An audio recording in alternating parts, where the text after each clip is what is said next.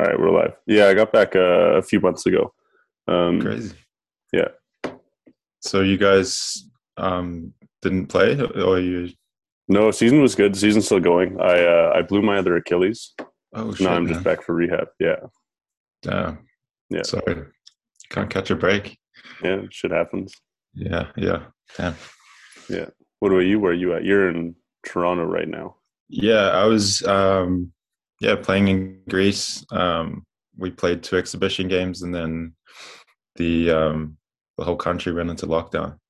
Hmm. So me and my girlfriend just pieced out. We thought I was going to be back in like January 2nd or 3rd or something and play, and then still in lockdown. And I think that the season is officially cancelled, but every time I try to translate stuff from Greek to English, like I'm never sure if it's like the actual translation, you know?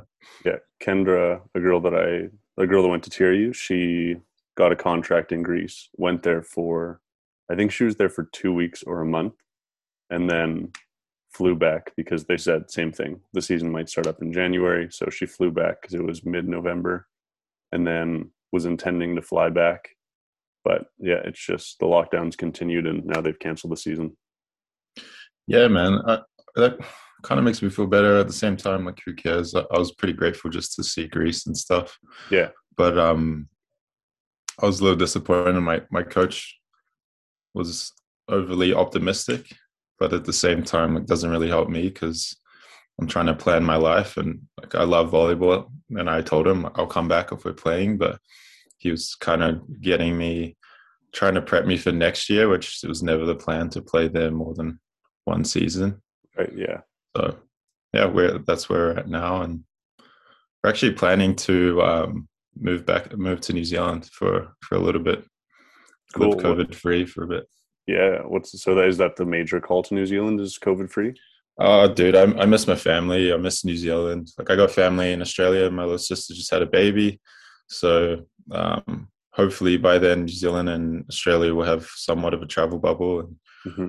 I can go and help out and see the baby. But I just miss New Zealand, man. Like, anytime, well, for a bit, anytime New Zealand was in the news, it was like a majorly negative event. Like, there was the mosque shooting, and then there was the earthquake. Hmm. But lately, anytime New Zealand's in the media, it's look at how well, like, look at this huge festival that New Zealand's having, and Yeah. I haven't been back in 5 years, so it's about time. Wow. So you haven't been back since you started going to state and playing volleyball. Yeah, my first year at state, I went back to Australia. I lived in Australia before I moved to Canada, Hmm. and I just went back for Canadian summer, but to Australian winter. Right. And just to save some money, it was the biggest mistake. It just sucked being back and just working and being in 3 winters in a row. Yeah. So, and it's just such a long flight, man. It is. That's why a lot of people, vice versa, like, you fly to Canada from here, from New Zealand or Australia, and you just stay. Yeah. And a lot of Canadians will just stay in New Zealand because Hmm. it's just a bitch to fly back. Yeah. Yeah. Yeah, man. Ever since I was a young lad watching Lord of the Rings on my sick days, I've just always wanted to go to New Zealand. I was before COVID, I wasn't sure if I was going to go play volleyball, and that was my plan was to pick up a working visa for New Zealand and go over there and live there for a year. Yeah, it's impossible to get in now, but Yeah. Oh yeah. Nothing. I think Nobody you'd offers love a it. I visa. think you'd Yeah. love it, man. But when you're there, obviously everyone wants to get out of their hometown Hmm. and see the world. And I don't know if it's kind of like a grass is always greener on the other side, but I miss all the pros of being in New Zealand, like the people, the culture, Hmm. even even just the politics. Like this whole pandemic thing. Obviously, New Zealand handled it really well, um, and I think probably that's the biggest effect would probably be how the government responded. I know obviously it's a little easier being a smaller country, but um, people there generally trust the government Hmm. compared to what I've seen. Obviously, in the States, something else, but even in Canada, the trust that the powers that be um, have your interests is a little different. Hmm. Yeah. Do you think that would you categorize New Zealand as a more collectivist culture? Because I found a similar thing in Denmark was they were a lot more collectivist than we are as individualistic countries, and in that way, they first thing the masks were mandatory inside, everyone switched like that. It was just so fast, no complaints, wasn't a big contention point. It was just okay, we have to wear masks. Yeah, I do think I think obviously America is probably like the quintessential individualist Yeah. country. Hmm. And I think it all has to do with history and the setup of the government. Like even I think the way New Zealand's government set up, and to be fair, I haven't lived in New Zealand in uh, 8 years now, maybe nine, Hmm. 9 years, and I was never in politics or government stuff when I was there. But I think Americans would classify New Zealand as like a socialist country, especially the stuff Right. that I'm seeing in the media, like things that we don't even argue on. Um, I see being argued in the states, like, sometimes violently, like healthcare Hmm. and funding for schools and all that good stuff. Even topics like abortion and um, guns and stuff. It's just not even like we're just past that. I don't Hmm. if that's even the right way to think of it. But Yeah. yeah, Yeah. The I know that abortion's like a big area of contention, and Poland just made it illegal to get an abortion. Um, yeah, yeah. I think Insane. outside of rape, outside of Yeah. conception by rape, I believe it's illegal in Poland now. Um, and I was reading this book called Robert Sapolsky called Behave, and he talks about the how a micro, I guess a macro decision can have a macro impact as well. And one of the examples that he cites is, I want to say it was in the Belarusian area of Europe, more eastern, like Central Eastern. I'm maybe Romanian. I'm not 100% sure. I'll look it up after this. But they made it illegal, and this was in the 18th or 19th or 20th century, and they made it illegal to get an abortion before your fifth child. So after your fifth child, you could get an abortion. And the result of that was that they had to industrialize and basically make warehouses for orphans because so many people would just drop their kids off. And as a result, all of these kids grew up with these deficits because they weren't held as children. And that sparked a American psychologist named, no, not Maslow, Harlow. And he came up with all of these experiments where they would put two pseudo mothers for a chimp or a monkey, and one of them would be nice and warm with a linen cloth, and the other would be just chicken wire mesh with food. Oh, Because seen that. Yeah, yeah, yeah, yeah. yeah, because the main idea was that from this Skinner behavioralist perspective was that all a baby wants is nourishment, and it wants the positive reinforcement of the food because that's going to keep it alive. And they found actually the opposite was the case, is that the children would go for the terry cloth mother over the chicken wire mother because it provided warmth. And I mean the experiments this guy did were super duper insane and sad to read. Like these monkeys would be scarred for their entire lives, and the only thing that could fix them was actually younger monkeys that hadn't hit puberty. But it was interesting because of how detrimental that small decision was. Not a small decision, but that governmental decision of limiting access to abortion resulted in this huge increase in orphans, and they had mental issues going forward. Their brains didn't develop properly, they weren't socialized properly, so many children just die in the cradle if they're not touched.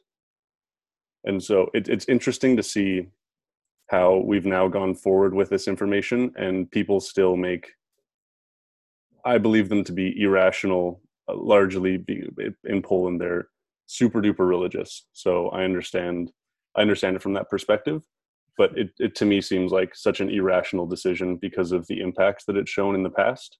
Mm-hmm.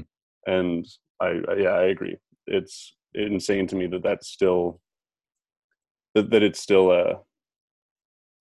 a contentious area, because obviously it's not something you'd want, is abortion being the first line of defense.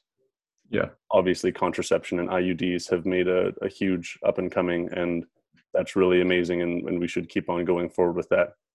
But it seems like the best answer that we have right now to that question of how can we maintain society. And I mean, I even hear this with like with the 5G Bill Gates thing, and how Bill Gates is trying to cull the population. Like his main idea initially, you can go back and watch his interviews, and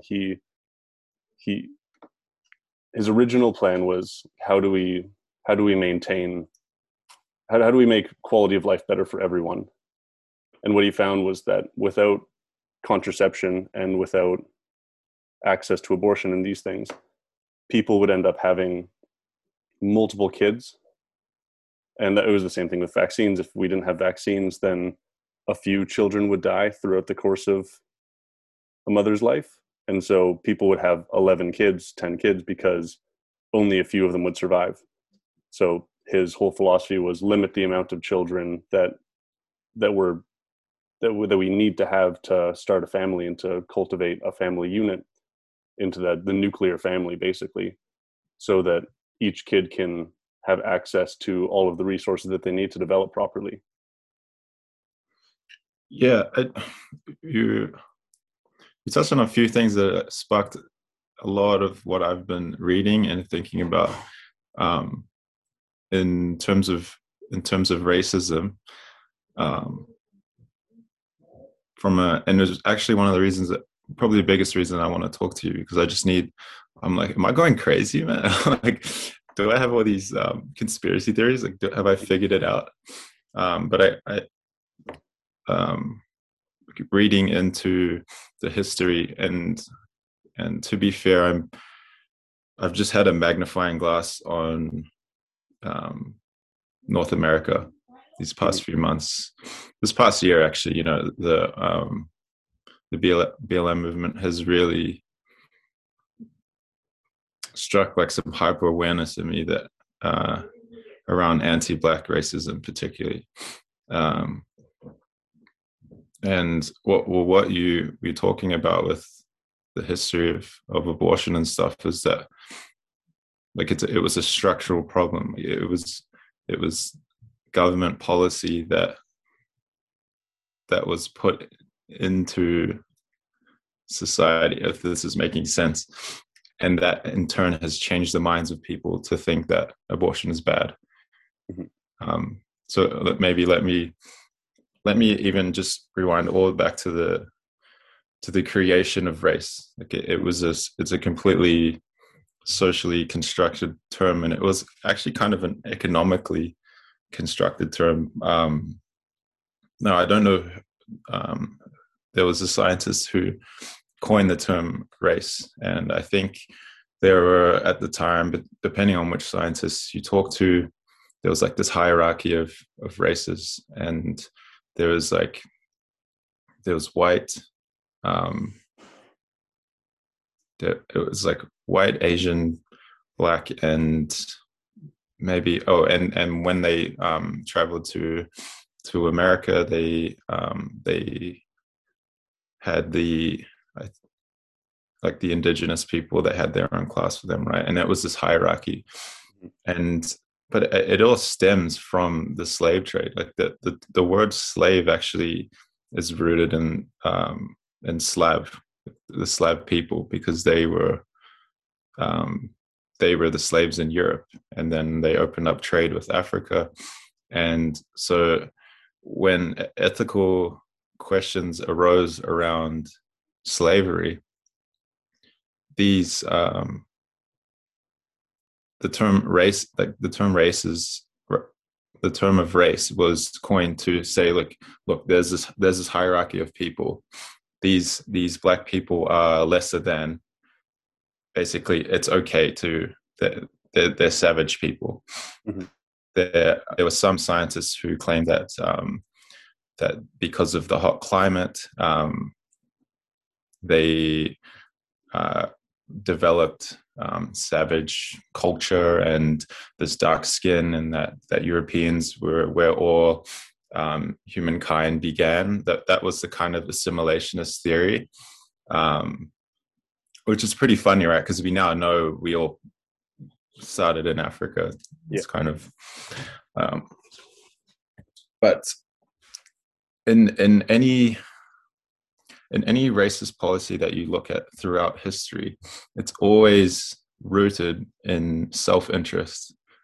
So this slave trade that was created was very lucrative. They made a lot of money trading slaves. So they needed a reason to keep doing it. People were questioning it. So that's how this was started. And I actually think that the original definition for racism or racism was the belief that there are races, and that each race is owed certain privileges in society, economic privileges, and so on. So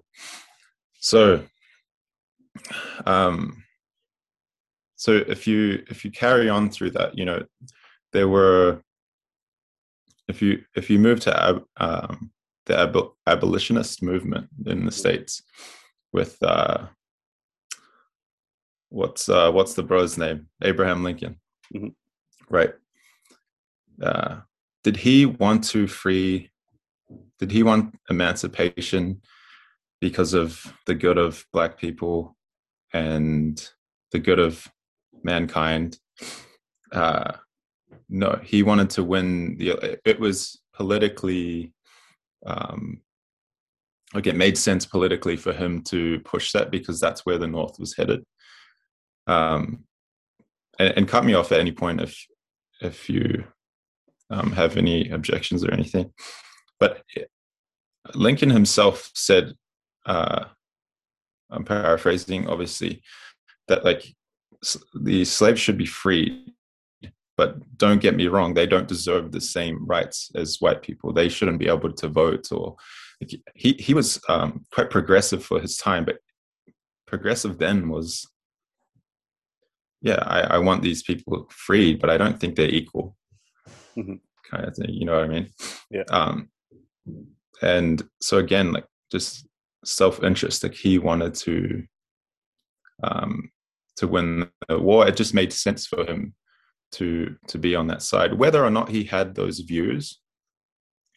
I guess the point I'm trying to make is, we have this idea right now that hate and ignorance is the root cause of racism. Me calling someone a racial slur. But in actual fact, if you look throughout history, this has been caused by discrimination out of self-interest for a small group of people. In North America, it's obviously been very rich, straight white men who are usually Protestant, religious. And that in turn, they have created these policies that have in turn created this ignorance and hate. I mean, it's not the views of the people. It's kind of a top-down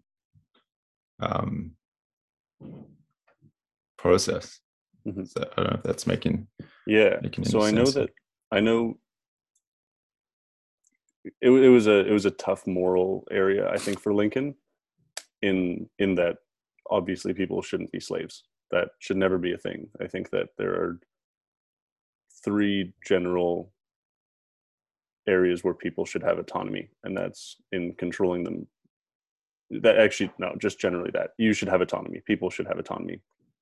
And Lincoln was at an area where he was making a decision between slavery and the US economy.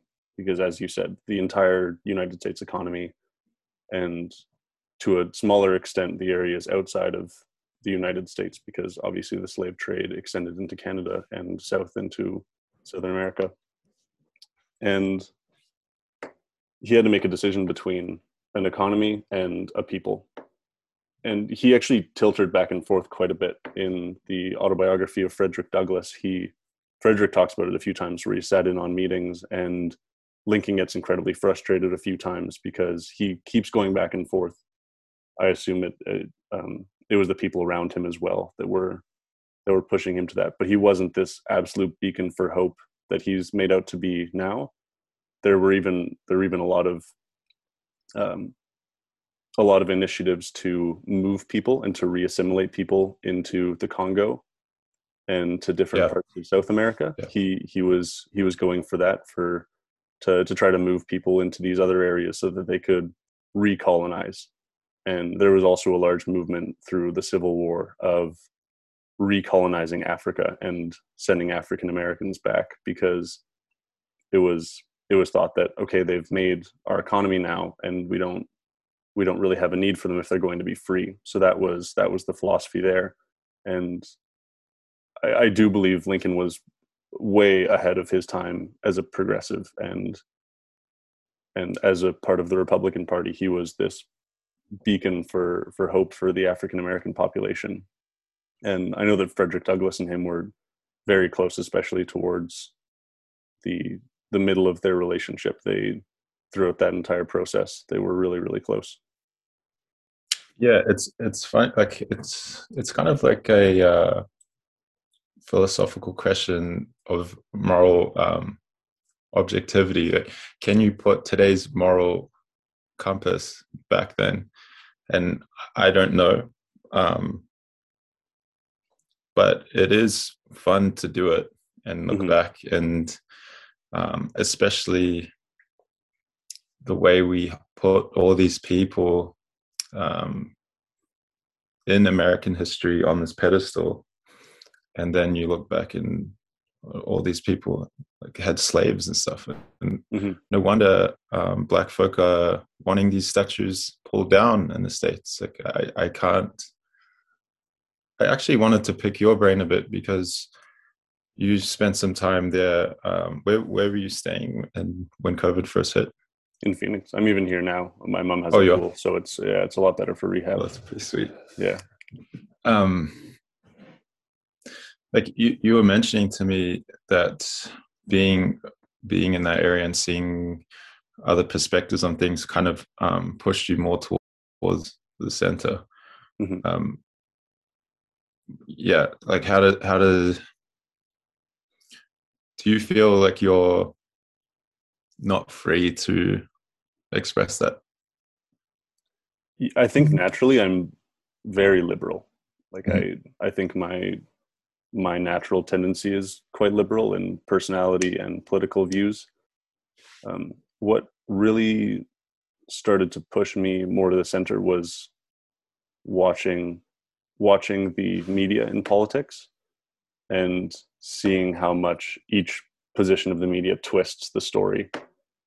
So what I started to notice more and more about the Liberal Party was that the majority of media is liberal. The majority of like all media, I would say. If you go onto Instagram, the majority of it's liberal. If you go onto TikTok, the majority of it's liberal. And they become these echo chambers really fast, because if you find any right wing niches, then you gravitate towards it super hard. So I personally try to watch both sides of the aisle, and like my YouTube, I try to control the algorithm so that I'm consistently watching both left and right. I think that in America, especially, there's a huge silent majority, and what's inevitably happened is that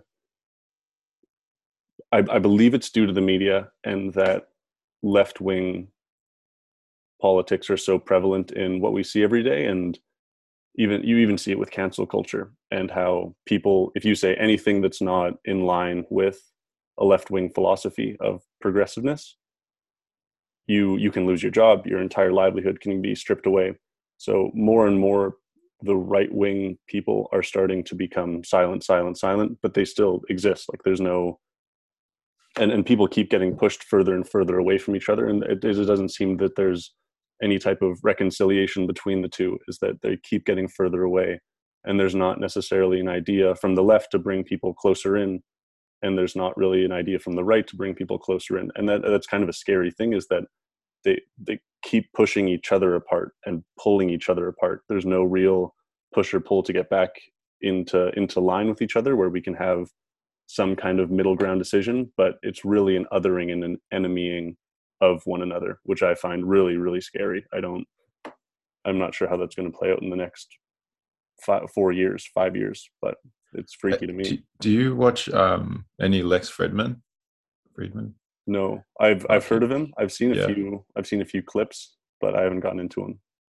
I haven't watched any full. I watched one full episode, and that was his name's Carl something, and he's the head of computer science at Georgia Tech. Mm-hmm. And they talk, I think Lex is all AI. I think he does something at MIT or something. But then they got into the topic of race, but Carl because Carl is black, and he talked on his experiences and stuff, and I'll send you the link to it. It's a good talk. Mm-hmm. But he mentioned this there's no Venn diagram right now with the two sides that you're talking about. Mm-hmm. And he said, if you can somehow bring these two circles together, just to have that Venn diagram there and get them speaking the same language, then maybe something can happen. But he mentioned, like, one of the big problems is that they're speaking different languages. These two data sets of people are using the same.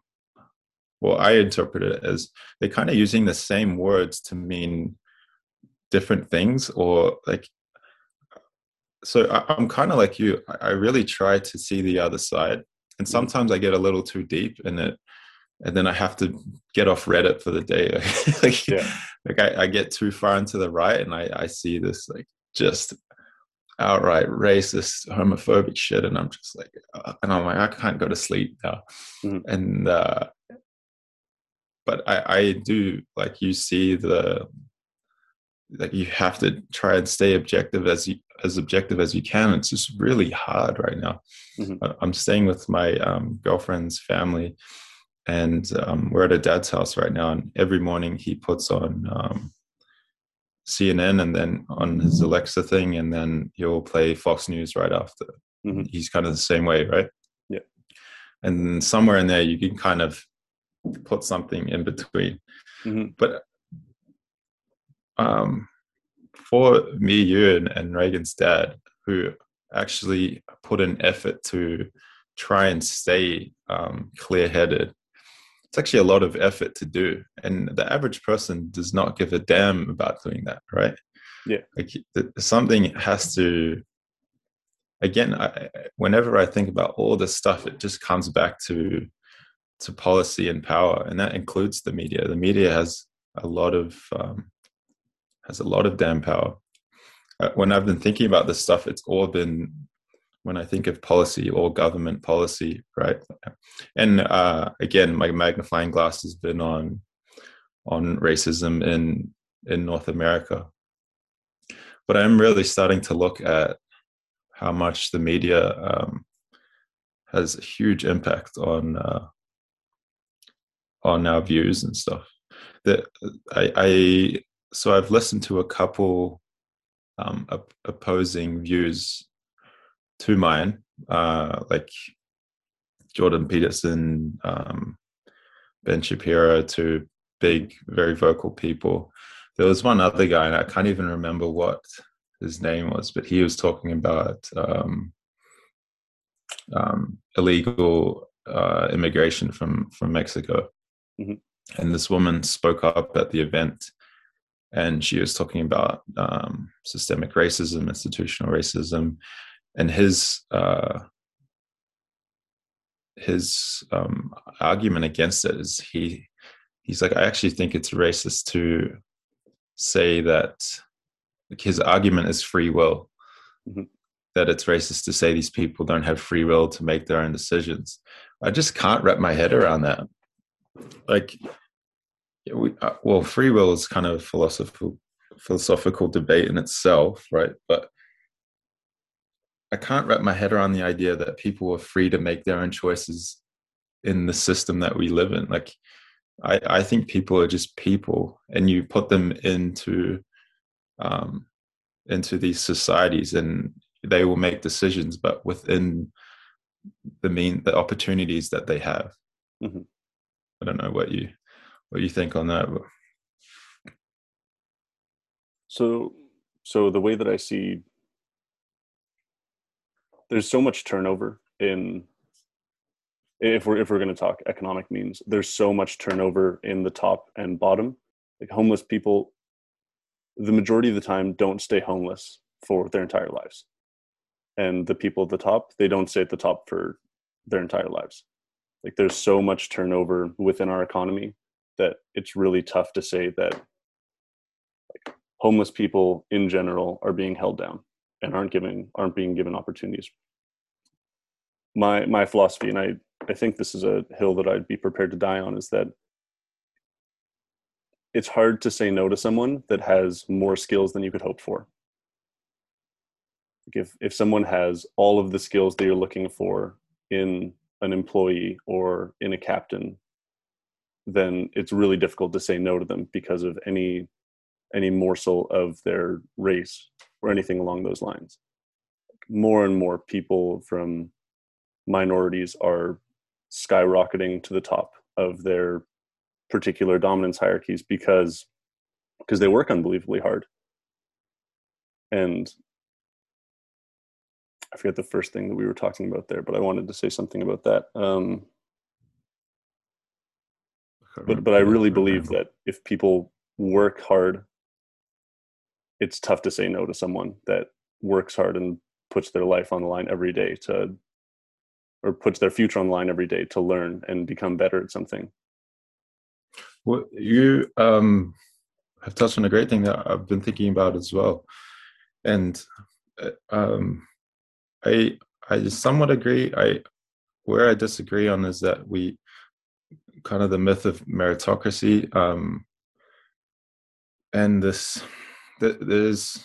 Let me use Obama as an example. Mm-hmm. Um, for a black man to become president, and I won't compare him to Trump because you can't compare anyone to that guy.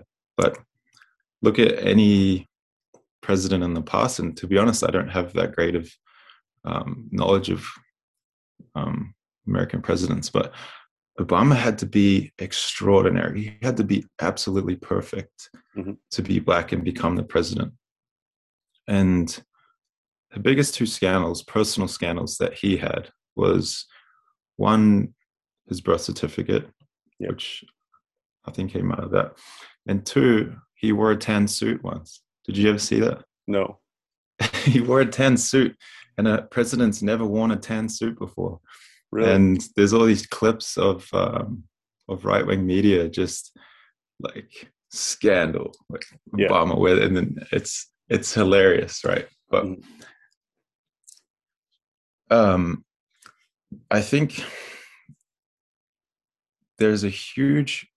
I'm actually looking into this with sport and luck and success, Mm-hmm. and some good examples, which you might already know in sport. In hockey, like 60% of NHL players are born in the first 3 months of the year. Have you heard of this stat Oh, before? right. So they'd be Probably. playing. So then they'd be playing down with the Well, lower division or with the lower age. also when they're when they're kids, the kids, the hockey season, I don't know, whenever it starts, it lines up so that if you're born at the start of the year, by the time your season hits, you've grown that much more than the kid who's born at the end of the year. Yeah. And so those hockey players don't probably work as hard as these December kids, but they've just been given more opportunity because they happen to be more grown at that time of year. And the same data skew is in European football, I think, as well. Another like fun stat is 7 out of the 8 world records for sprinting. They all had a tailwind behind them at the time. Obviously, these sprinters were talented enough to win and to be fast, but that tailwind got them the world record. So let me put that into a racial perspective and this meritocracy kind of thing. Work ethic is really important, but when you add in racial prejudice, it does make it that much harder. And I know there's been studies, and I'm sure there are studies that have gone against it, but putting a white name on an application, it's much more likely for you to get and stuff. And maybe from a personal perspective, man, I was a little shit in high school. Like I was actually such a bad student and such a bad, dare I say, I was a bad person sometimes. Like the way I treated my teachers, it was insane. I had problems at home and stuff, right? You act out. But what I saw from, I'm half Tongan, half white, and even just the discipline in high school, from what I saw to my full Islander friends, like I didn't get suspended or anything, but for the same like whatever we did wrong, the same crime, we got different punishments. And let me go back to this extraordinary the extraordinary Black person. Black people have this there's this myth that for you to succeed, you have to be extraordinary. And movies have done a great job of instilling this into those communities. And maybe let me preface that both of us aren't Black, and maybe talking on, we can't talk from a personal perspective, right. But The Blind Side is a great example, and I know it's been quoted in a lot of anti-racist books, but it's like a classic example of you can't get anywhere without the help of a white person. And B, for you to get anywhere, you have to be an athlete, a great athlete, or you have to be extraordinary.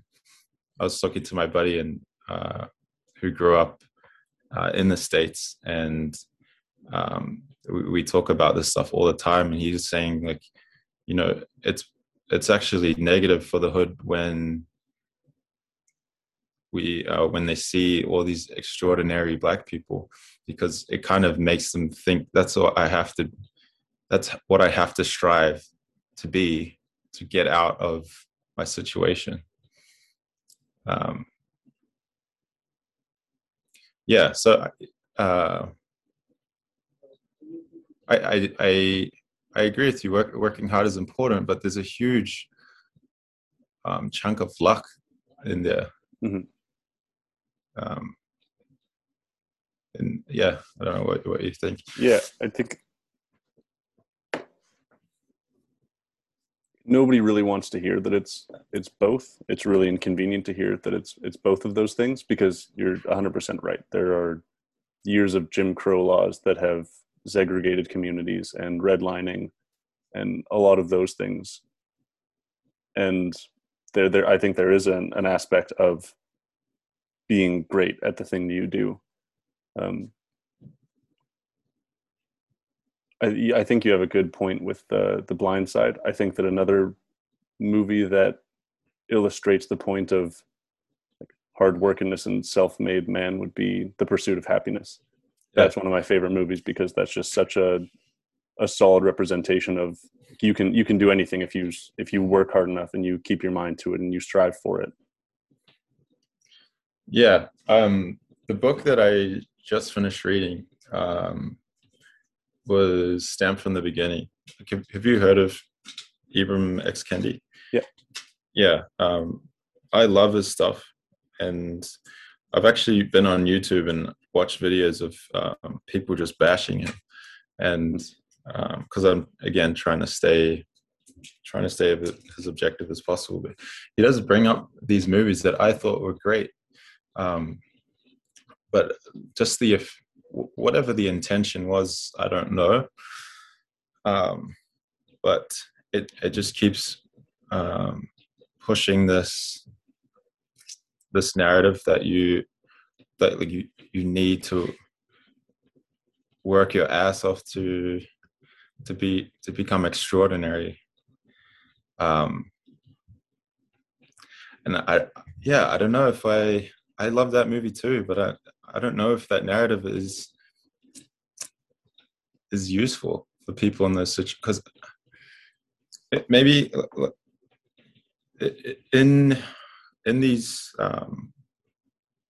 first world countries, I don't know what you call them, but the suicide rate is that much higher than poorer countries, right? Like, have you read that statistic? And one of the, I think, leading theories behind that is actually that you live in a country where you don't most of your all your basic needs are met, and you have a roof over your head and yada yada. And when you're still not happy, it must be you. You know what I mean? And then they blame themselves. Reading that book, he mentioned a few movies, and this is where it started to get a little, for me, I'm like, is this a conspiracy theory? Like, is the media all out to get black people? And so, like, I don't know. History, it's kind of proven that it is, whether it's intended to or not. Another movie was the original Tarzan, where this white guy's thrown in the jungle and has to fight off black African people and apes and whatnot, or whatever. But when you match the movies to the time period, it does kind of make sense. Like, I know during the Cold War, and I didn't read this or anything, I'm just remembering. No, I wasn't born during the Cold War. When was the Cold War? Cold War was 1970s. Okay, but in that era, I definitely, like, it wasn't. 90s. Yeah, but movies from that period, right? Weren't the villains usually like Russians? Yeah. Like always. What is it, like Die Hard? All of those. There was that stream of movies where, I believe that's a more like that's definitely deliberate othering of the people that our country or our media currently sees as the issue they're having to deal with. So, like you said, it was like in the middle of the late 1900s was Cold War. And then after that, it was like Afghanistan terrorists, Taliban. Mm-hmm. That's kind of where we moved into, was like Russian bad guy, the blonde dude from Rocky, into like Afghani terrorists. Yeah. Well, Rocky's another one. There is one where he knocks the shit out of like the black dude is the final boss, I think. Yeah. And I think that was a sign of the times too. King Kong as well. Like, this white girl goes to a jungle and there's this big ape that she has to tame, and at the time, even to this day, racists will compare black folk to monkeys and apes and stuff. And I don't know, man. When I'm reading these like about these movies and stuff, and now let's go back to Rocky. Now it's like Creed is the sequel to Rocky. Have you Mhm. seen any of those? No. Well, Creed was the Russian dude knocked out the Apollo Creed, who was the black boxer, and he killed him in the ring. Hmm. And then now Apollo Creed's son, something Creed. It's like the new Rocky movies, and Right. Okay. again, it's like a sign of the times. Like let's put a black face on the screen now, and they're the hero now. And I don't know if I'm for or against it. I'm just saying, like, the media kind of shows this pattern as well of like who's the good guy and who's the bad guy now. You know Hmm. what I mean? Um, yeah, I do think with the King Kong example, I think that goes deeper. I think that goes a lot deeper than skin deep. What is it? The five. So in erotica, in women erotica, not women erotica, but in erotica books, the top five male protagonist interests. I think I'm not sure if I'll remember all of them. Vampires, werewolves, doctors, pirates, and one other thing. And so there's this idea of like, it's Beauty and the Beast. It's that yeah, archetypal yeah, story of yeah. taming something, and not necessarily it being due to race, but being able to tame a mate and have them go from this brutish, strong, angry male into a nice, sensitive guy. And I mean, I've seen this so many times with my friends where they'll start dating someone that's changeable. Is the idea is Mm-hmm. the principle behind that, is that it's someone that you can change into a better person because you see this other side of them. And I think that's where a lot of that comes from. And with and I mean, a lot of the time these conversations make me think, like, why do we watch movies? Why do we, there has to be something behind it to be willing to sit down for 2 hours and put 2 hours into this thing. Why do we watch movies? Why do we watch TV shows? And it's playing out this story. Nobody wants to see someone go from, like, you're at the top of this, you're at the pinnacle and you just maintain. People want to see someone that they can relate to. So lots of people want to see someone like Harry Potter, where he's just this poor orphaned kid in an unruly family that hates him, and he becomes the chosen one, this person, and that's someone that we can relate to. He goes through this alchemical journey and becomes the best version of himself. And I think that that's what we like. I wonder what would happen if we were to, I mean, obviously there's tragedy, there are tragedy films that we could watch that don't have the hero's journey framework. But I think a lot of the time we watch, all of the Disney movies are based on that framework of the hero's journey, of entering this new landscape where you're new to everything and you have no idea what's happening, but you're chosen in some way. And then you go through this journey where you face adversity and meet new friends and retrieve this hidden knowledge that you're able to bring back to your people, that you can create a better world from learning and from being in this journey.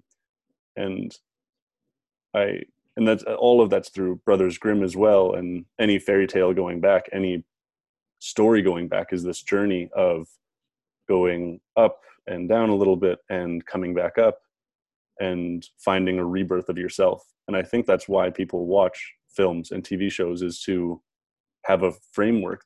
Because I think that's deep in our minds, is that we want this thing, we've seen this thing happen, we know the hero, we want to become the hero, and having a visual representation of that while also entertaining allows us to dive into that visually as well as philosophically. Yeah, I well, maybe let me like some of the shit I've been watching lately. Obviously, the pendulum is swinging, and um, people are asking for representation Mm-hmm. and so on in the media. but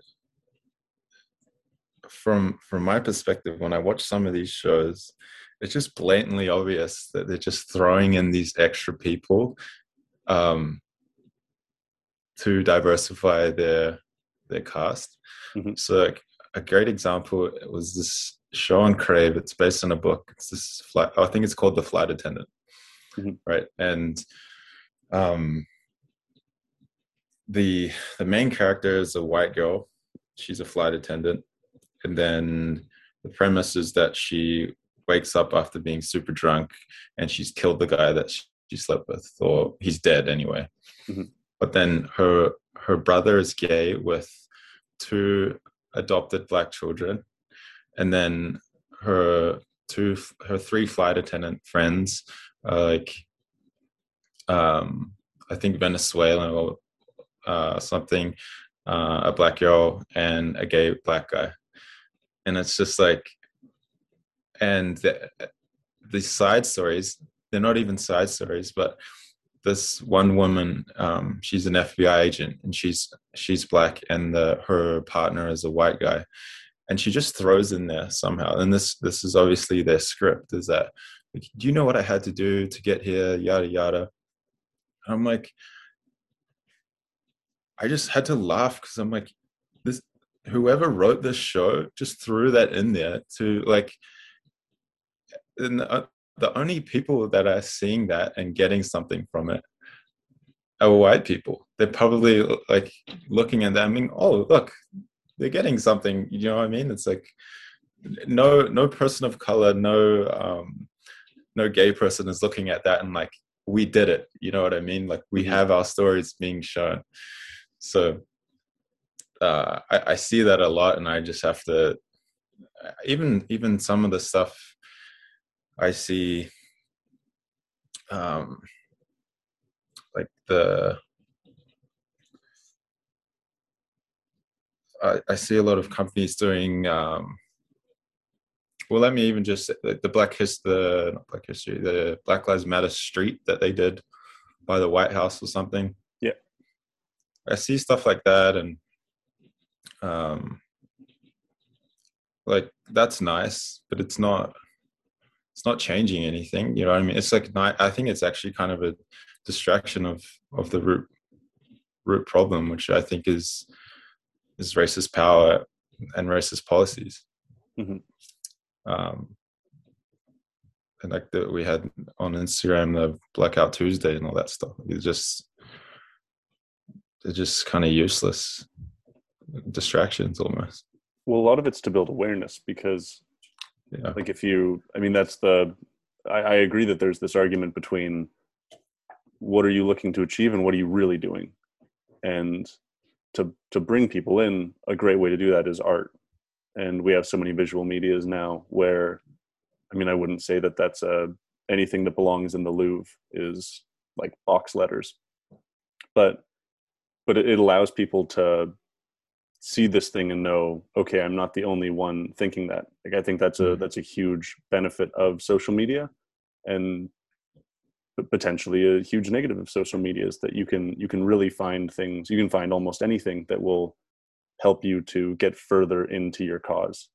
And so art and social movements where, like, I see it consistently now. Every week there's some kind of new blank day where you're posting a thing about um, whatever, dogs and best friends and people of color, and I mean, even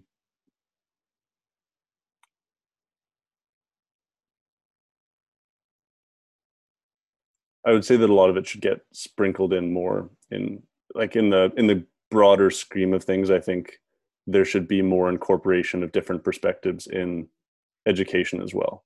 Mm-hmm. In that, like, I can't believe I had no idea who Frederick Douglass was until I kind of sucked that out and read his book. I And there are lots of other examples along those lines. My girlfriend is really big into indigenous culture, and she wants to find a way to teach a curriculum using exclusively indigenous authors.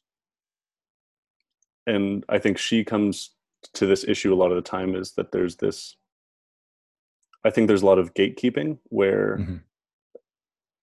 if a white person wants to use an indigenous author, they need like it becomes a little bit taboo even to talk about any indigenous issues if you're not indigenous, or to talk about black issues if you're not black.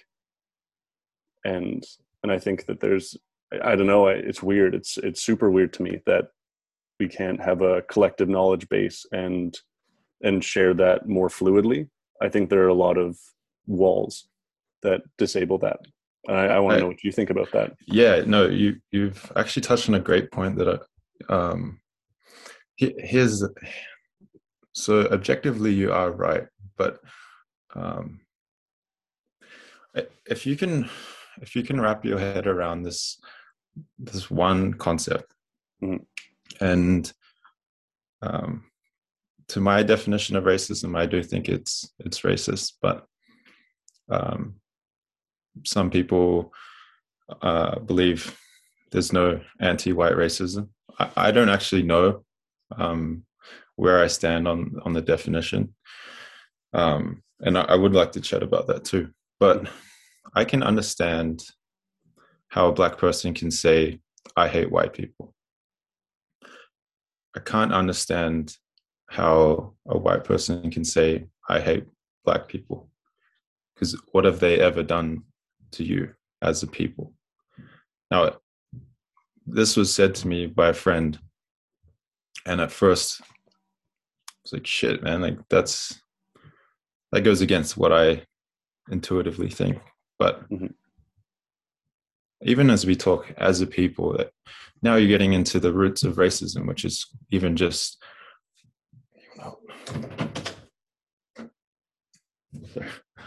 um, like you look at indigenous cultures and stuff too, like historically just been oppressed and oppressed and oppressed. Mhm. And if you want to classify people into their races, which is what was done by white people to benefit them, uh, and now it doesn't, and we want um, these to be less talked about. It's just like just put yourself into um, one of these people's shoes and be like, now you want to. It's like, oh, now you want to talk, kind of thing. Mhm. And I understand actually how hard it is to try and get that perspective through. Um, but when you've lived in a society that really benefits being white, and people have protested, people have died to try and just live well, not even be better off, not even be better than, or just live well. There's just a huge lack of trust there. And um, I think there are a lot of white folk out there who have really good intentions, but again, it's just a barrier that it's just going to be there when you're trying to converse with these communities. Like there's um, in Tonga, where my dad was born, and Christianity is now intertwined with our culture. Mhm. Um, I think it's quite sad, and I would never say this to my parents because they're so devoutly a part of the church. But missionaries came, white people came and said, "You're savages." They erased our tattoo culture, which is now being revived. Took away our rituals. Same things happened to Indigenous folk in Canada. Um, so just stuff has been taken away by Mhm. white people to these communities. So there's just a huge lack of trust whenever whenever a white person says like, okay, let's get to working together, I always think of anti-racism kind of like becoming Jewish. And I don't really know about becoming Jewish, but I know that you have to be It's denied hard. again and again, Yeah. and finally you get through. And that's kind of how I think of it. Hmm. I think you're right. I think there's a huge lack of trust between groups, and especially people that have been historically oppressed. I do believe there's a big like, well, why? What are you doing now? Like, why do you want to help now? And I think there's I think there could be some danger in specifying an individual based on their group identity. Like I think that's essentially what, to me, that's an idea within racism, is that you're making all of these generalizations about an individual based on the way that they look. And I think that works both ways. I think that works in, like, it's I think that it's a really tough thing to talk about because there's so much contention around the issue.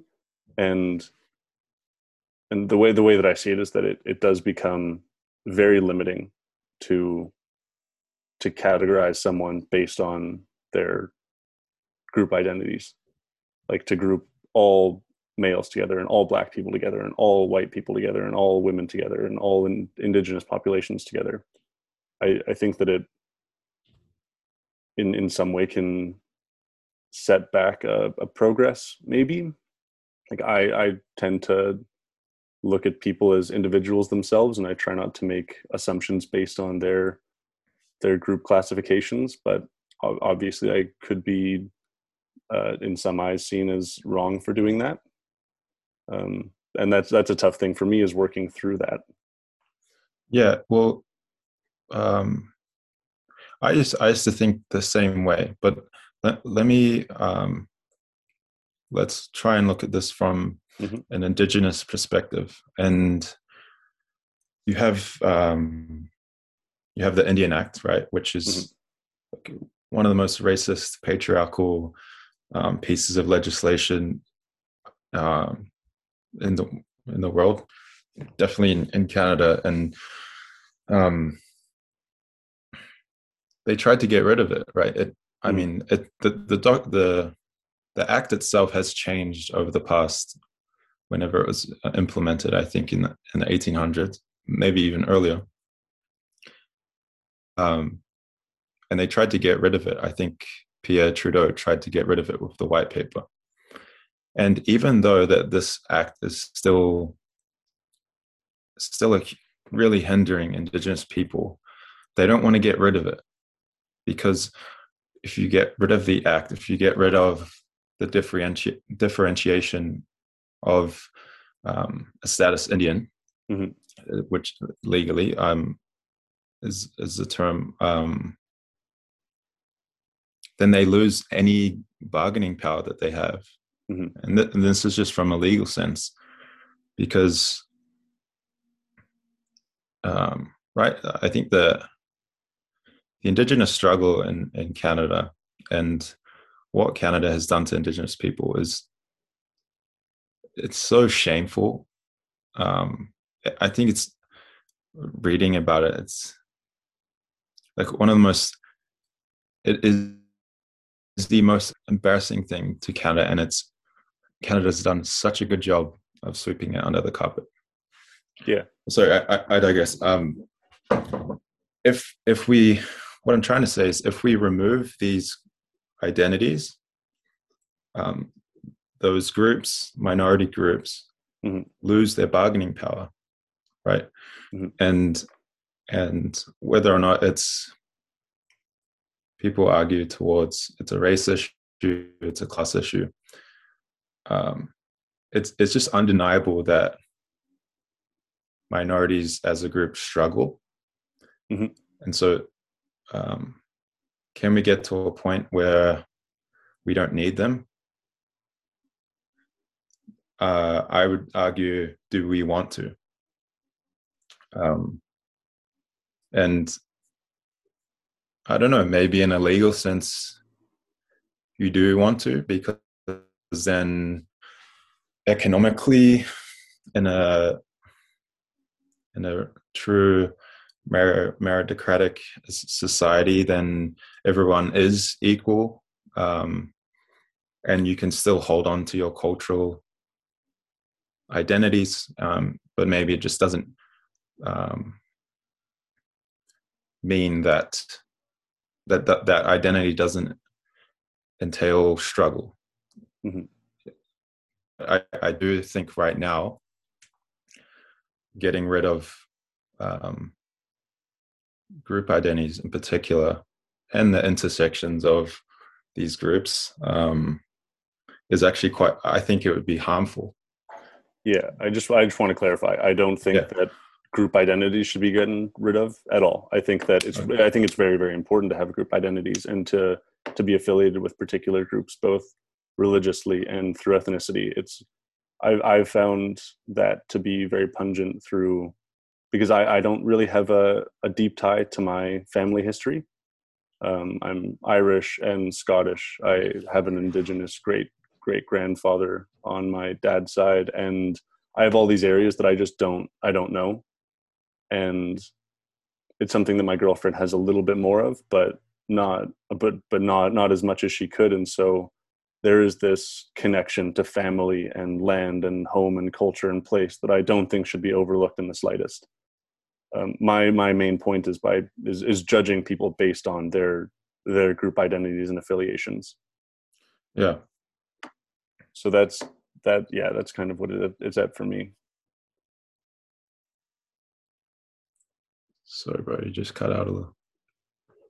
I totally understand your point, though. I think that I hope that Indigenous populations will get more autonomy in Canada as this fight continues, because I think that they've proved themselves as stewards of the land, and like there should absolutely be a more prominent Indigenous voice in decision making. Because I've talked with my girlfriend about this a few times, because the more that I've dove into Indigenous literature and also South American literature of before Cortez,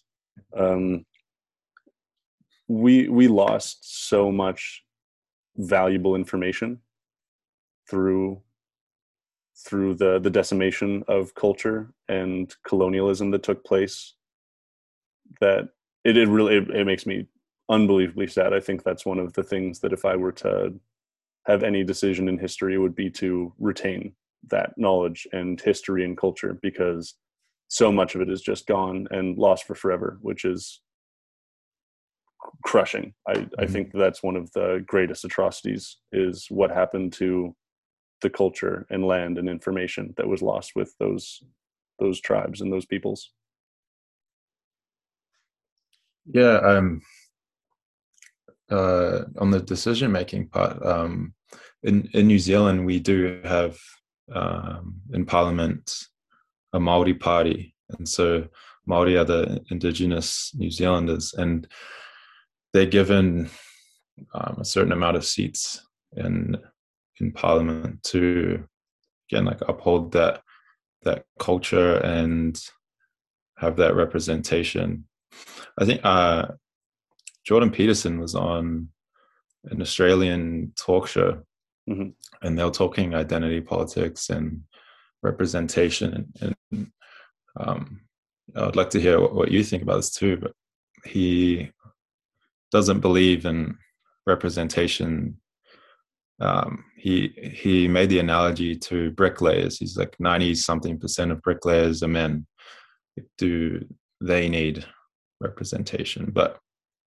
Or do women need to be equally represented? And I don't know. I think that's a pretty weak analogy. And people in positions of power, like, affect the entire population. And he might be right that just putting a woman in power doesn't mean that women will succeed, right? But Mhm. I think the people in power have to understand the needs of particular groups, and it's just more likely that a woman would understand what women need. But Mhm. it just being a woman doesn't mean you do. And same for Black representation. People really like to um, highlight uh, Black people that say what they agree with and really put them on this pedestal. There's a guy like Thomas Sowell.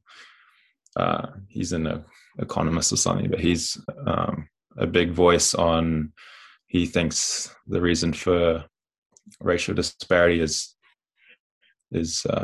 individuals and Black culture being inferior, basically, and that's um, completely against what um, I don't even want to say believe, just what I've studied, because I don't want to Mhm. say I believe in something because it kind of entails that I am putting faith into it. Yeah, just to clarify on the Soul's point, his his main thesis for the book that he made that argument in is that in Eastern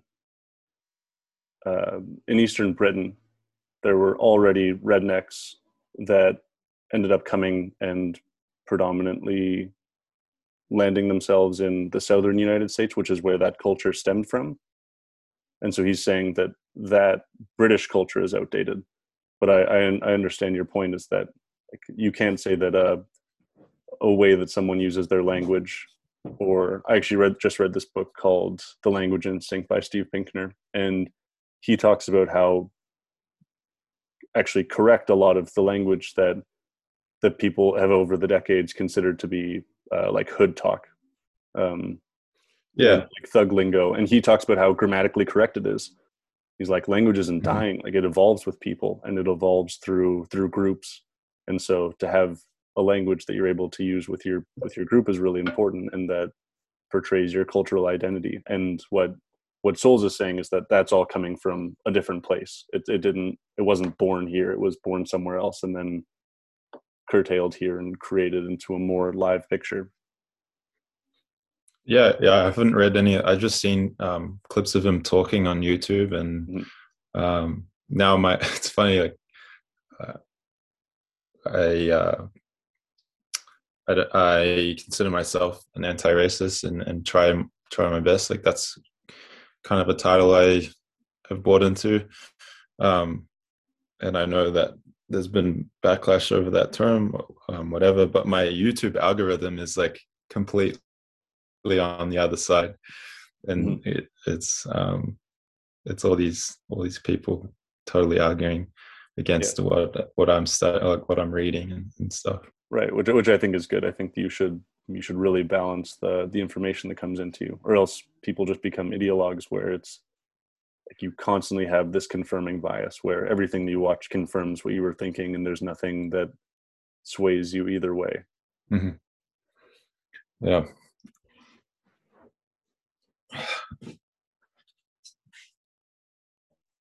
I remember last time when we talked, um,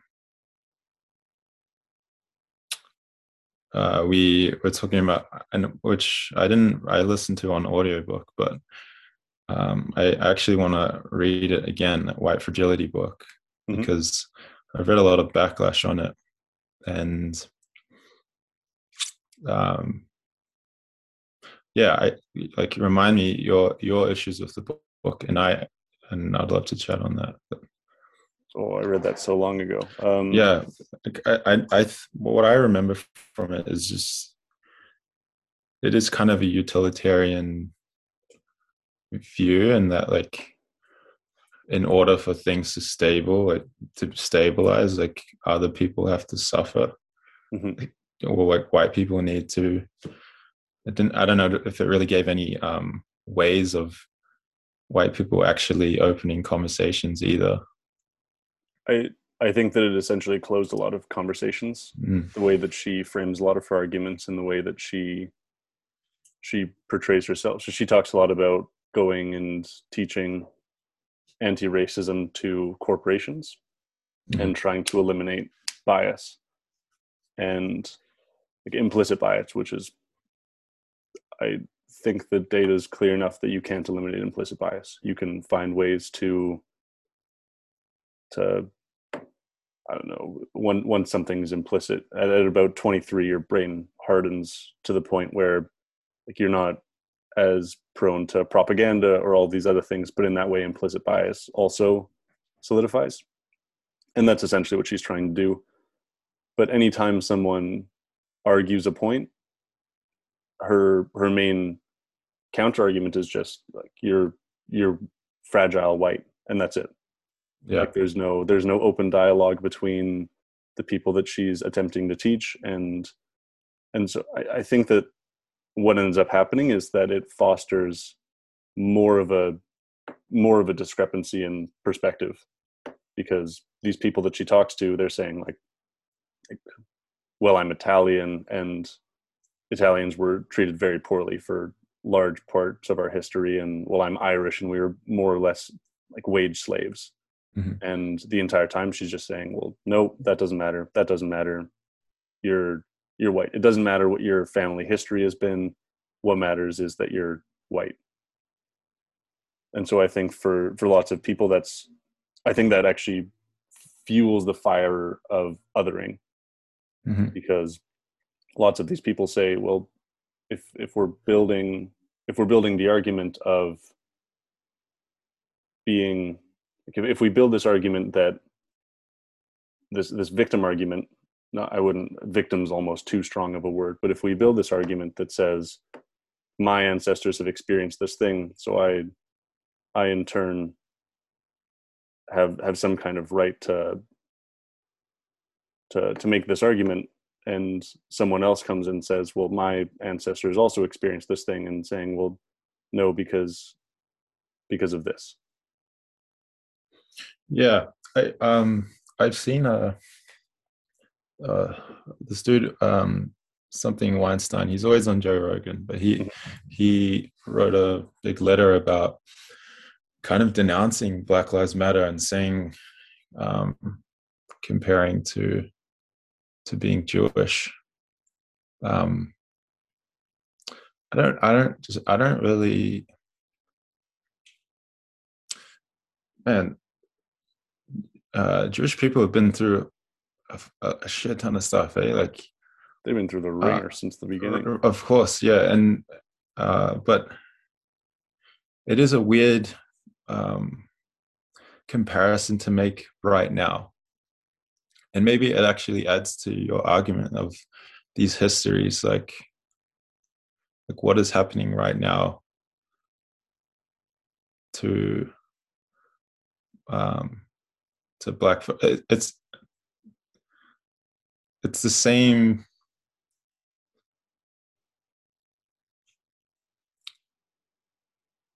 They all should be fighting for the same thing. Mm-hmm. I do think in America, if you look at movements, minority movements, I struggle with the word minority just because it does kind of make it sound like lesser than, I don't know, but I don't have any better word. Anyways. Mm-hmm. They all have kind of been inspired, or they all have been inspired by Black rights movements. Mm-hmm. The women's movement was inspired by the emancipation movement or abolitionist movement. They kind of all stem from it, and obviously women still struggle. The LGBT community still struggles, but I do think having white people in that group has progressed those movements quicker. Mm-hmm. I don't have empirical evidence for that. Maybe I'm wrong, but even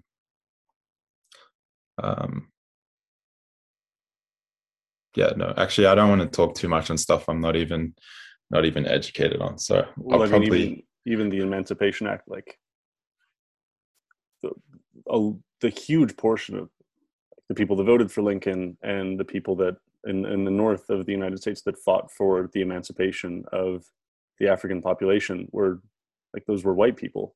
Hmm. Like it's not that black and white people have been in each other's throats for the entire history of the earth or for the entire history of the United States. Like there have been there it's more or less ideologies that people fall into, and like we've worked together for this Hmm. entire time, and it's not as if we're two completely separate groups.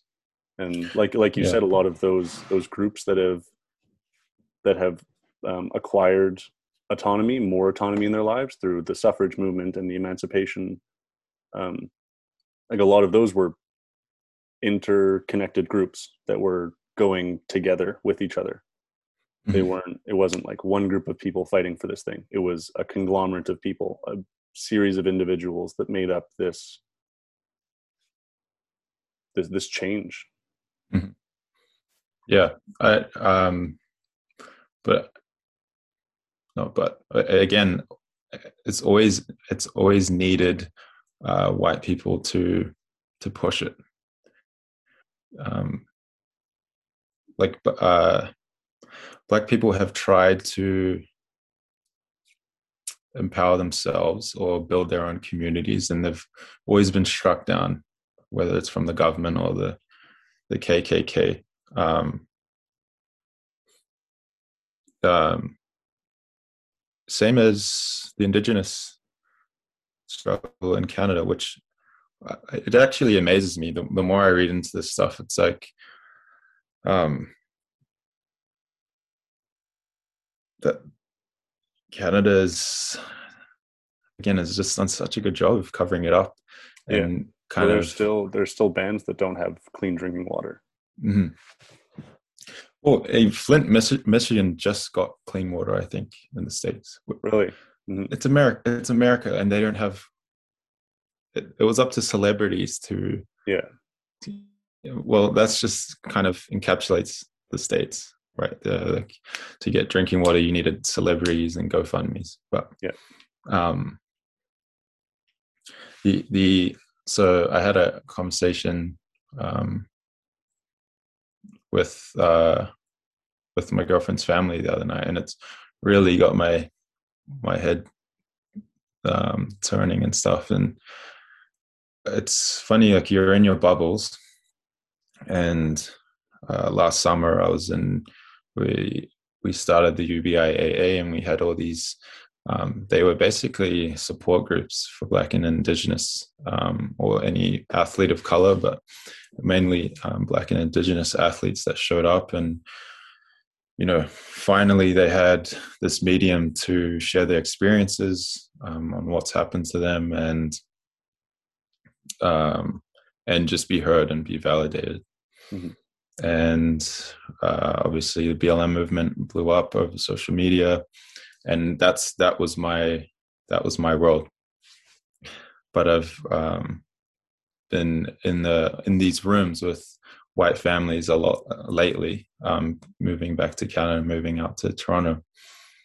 And uh, last year I was like, wow, like things are changing. I was really optimistic, enthusiastic, and um, now I'm a little cynical. I understand changes takes a very long time to create, and I'm kind of over interpersonal interpersonal stuff on the topic of race. And what I mean by that is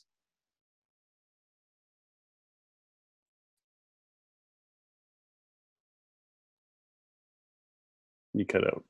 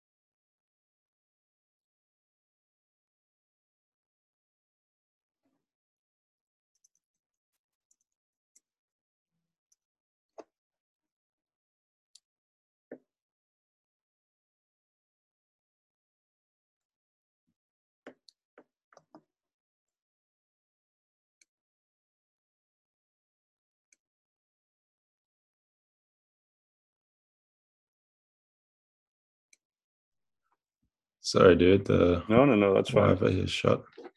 What was I even saying? You were talking about interpersonalness in race. Yeah. So uh, there is this like,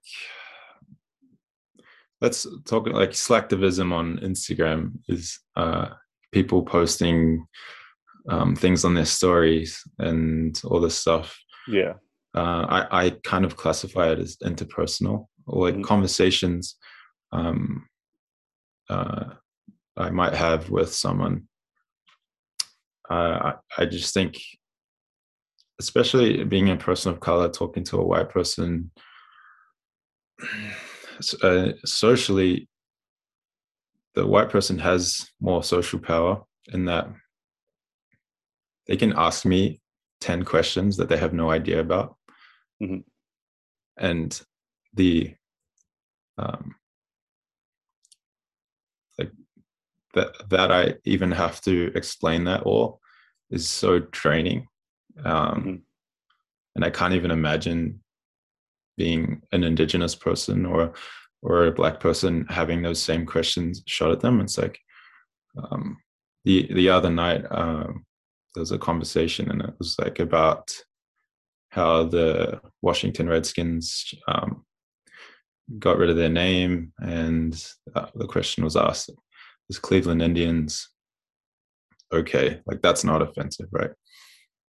And like immediately just shot so many things in my head that it's just the fact that that question is being asked. Just, it's like that Venn diagram, like we're on total different planets. Because, and two of the people in the conversation were arguing over, like one of them said, well, Indians only became offensive recently, and the other girl saying like Indian was, they used it because they thought they were landing in India, yada yada. And I was kind of asked, and I was like, just the fact that white people are arguing over it is just a whole other book. We're not even on the same page. And it's like one of the girls was like, well, my textbooks had Indian. She's in her 40s or 50s, and exactly like your textbooks said it, so then it must be right. That is what it's like to be white, is that your history or white history has been written by white people. And so you trust your textbooks mostly, right? Indigenous history has never had the opportunity to be told from that perspective. And so how can we have that conversation right now? It just, of all the things we talked about the other night, and I've kind of opened these discussions because I want to hear that perspective. And I've told people in our support groups, don't go telling, when there's a lot of organizations that are like, I want our Black employees to share their experiences with us.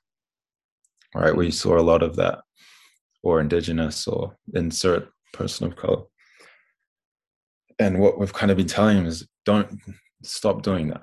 You're not getting anything out of it, right? You're pouring your heart out to people who don't get it. And what are you getting out of it?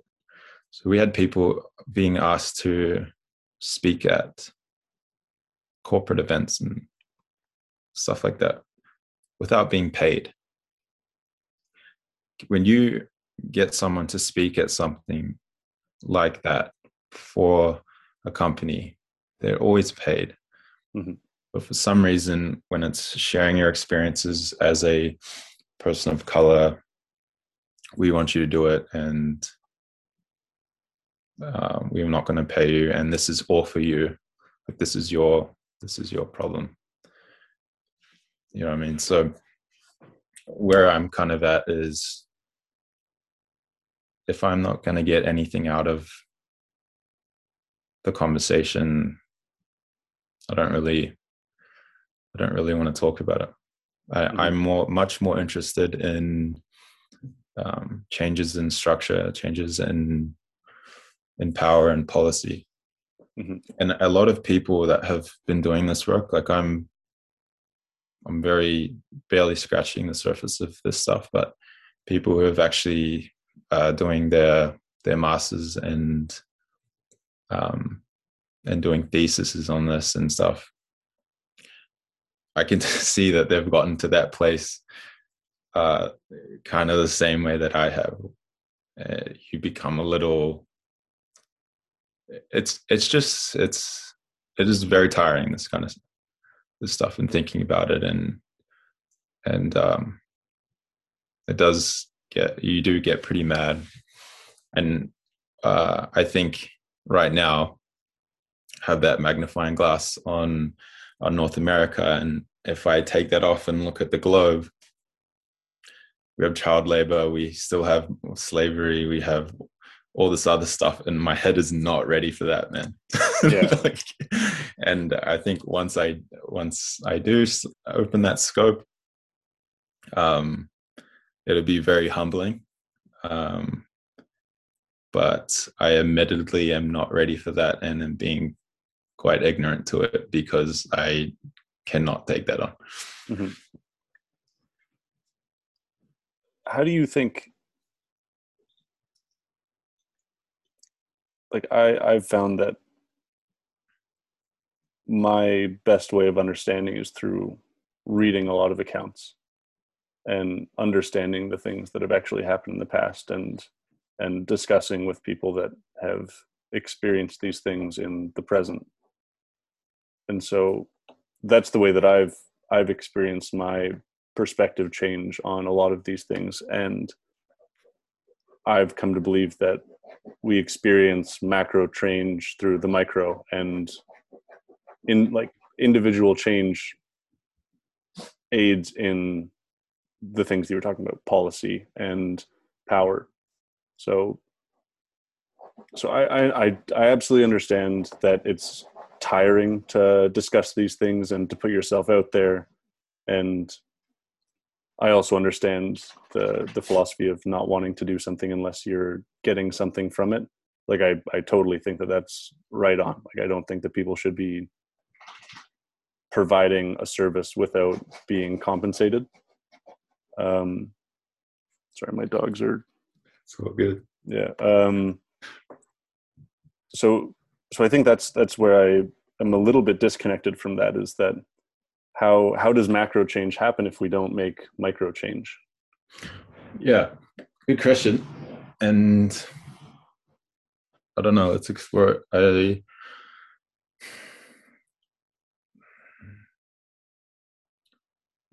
Where I'm at with that is, I would much rather put my energy into empowering communities of color, especially Indigenous communities in Canada.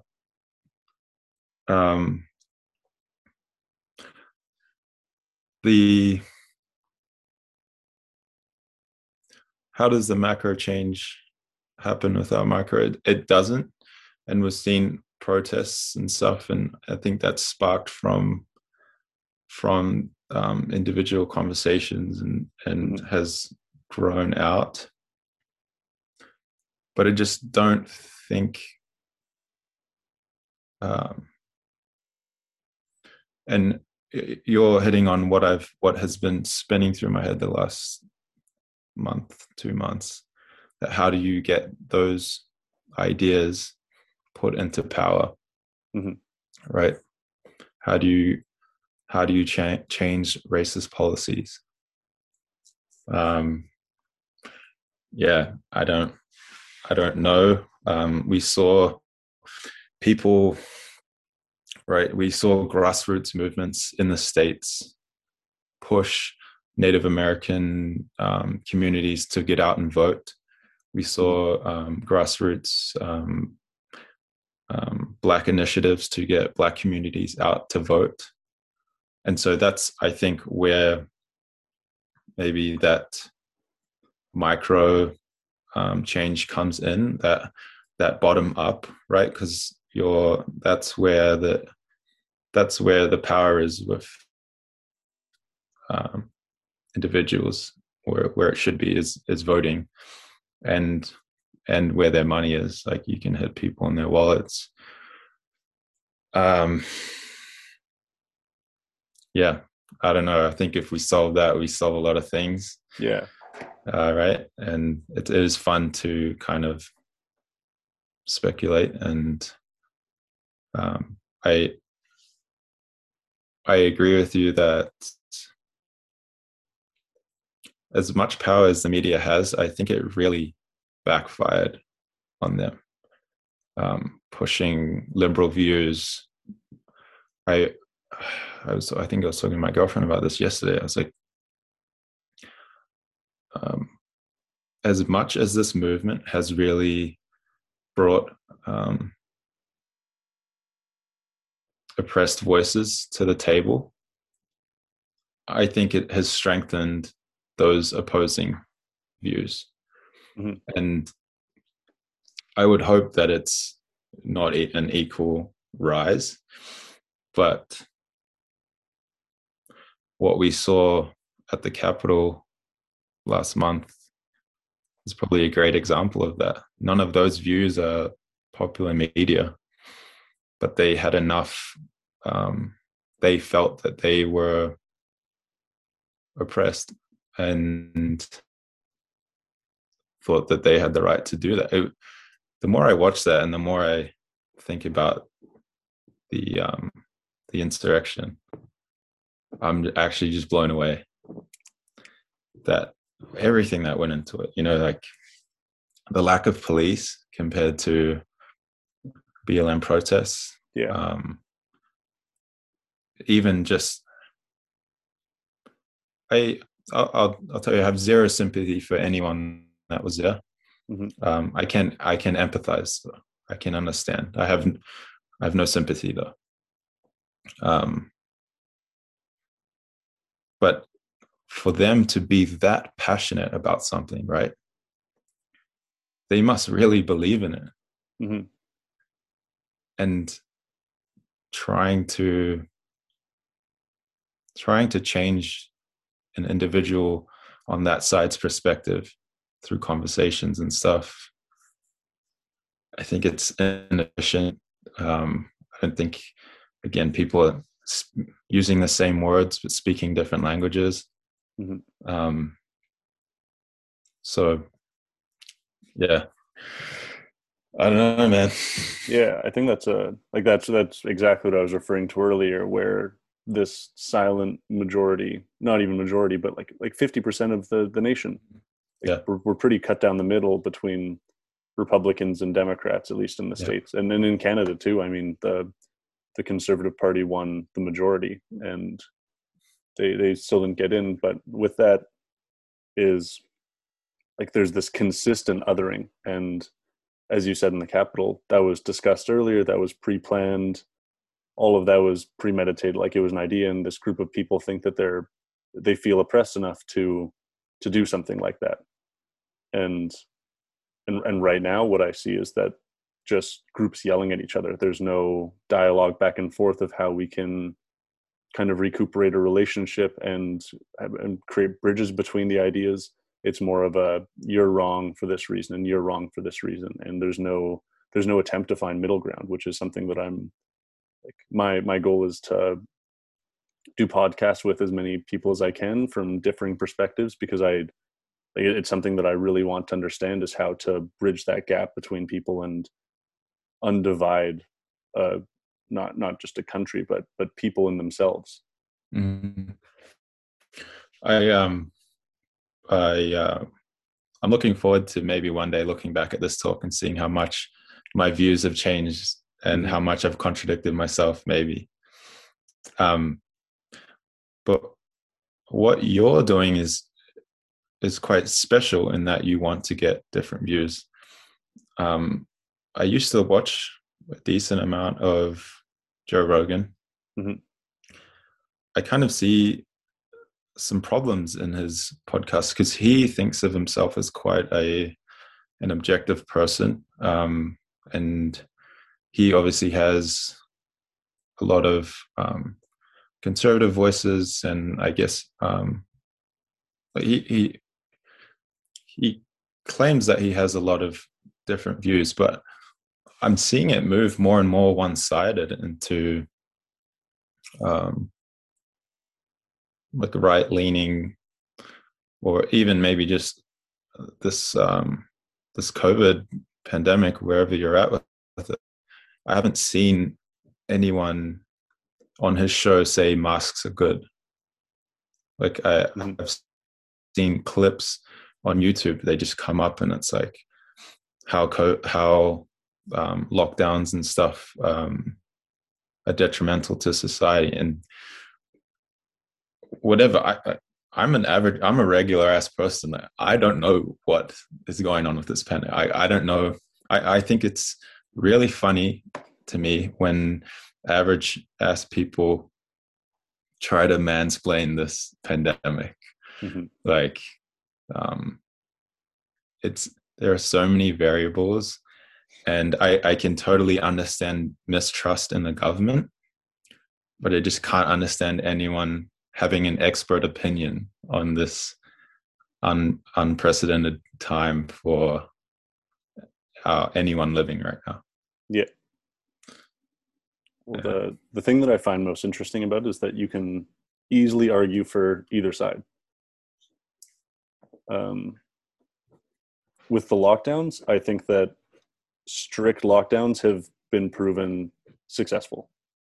Like New Zealand, Australia, to like just perfect examples of something where a closed system with strict lockdowns and finding outbreaks and locking down around them, like they're living a normal life right now.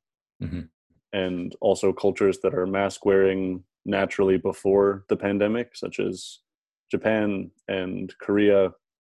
A lot of that's more cultural in that, like, if you're sick, you just wear a mask. So people have just worn masks, and the pandemic hasn't had as much of an effect. And I think that the more free flowing and larger nations, like I think the EU is going to have difficulty with this for a long time because it's so hard to close borders, because that's the idea behind the EU is relatively free travel. So to lock people down is tough. And same with America, where you can travel the whole country, and it's a huge country, and same with Canada. So I really think that depending on which way you look at it, you can argue for either way. Yes, it's destroying an economy to lock down. Also, it'll save an economy if you lock down sooner and deal with the problem and completely reopen and not have to go through continuous lockdowns. I don't know. My grandma and I talked about this a while ago, and she was complaining about how totalitarian everything is. I'm like, well, other countries have done this and succeeded, so it doesn't necessarily mean that we can't do it and succeed. It's that the people aren't willing enough to do it and succeed, and it's at an individual level as well. Yeah, I mean, can you imagine trying to do what New Zealand did in the States? Yeah, because like it's landlocked on either side. So there's people that can go through borders, and like New Zealand, I think that island nations have it the easiest for this. Like Korea, Japan, New Zealand, Australia, all of those have like control over their bubble of people coming in, and they can put them into hotels so that they can quarantine for 14 days.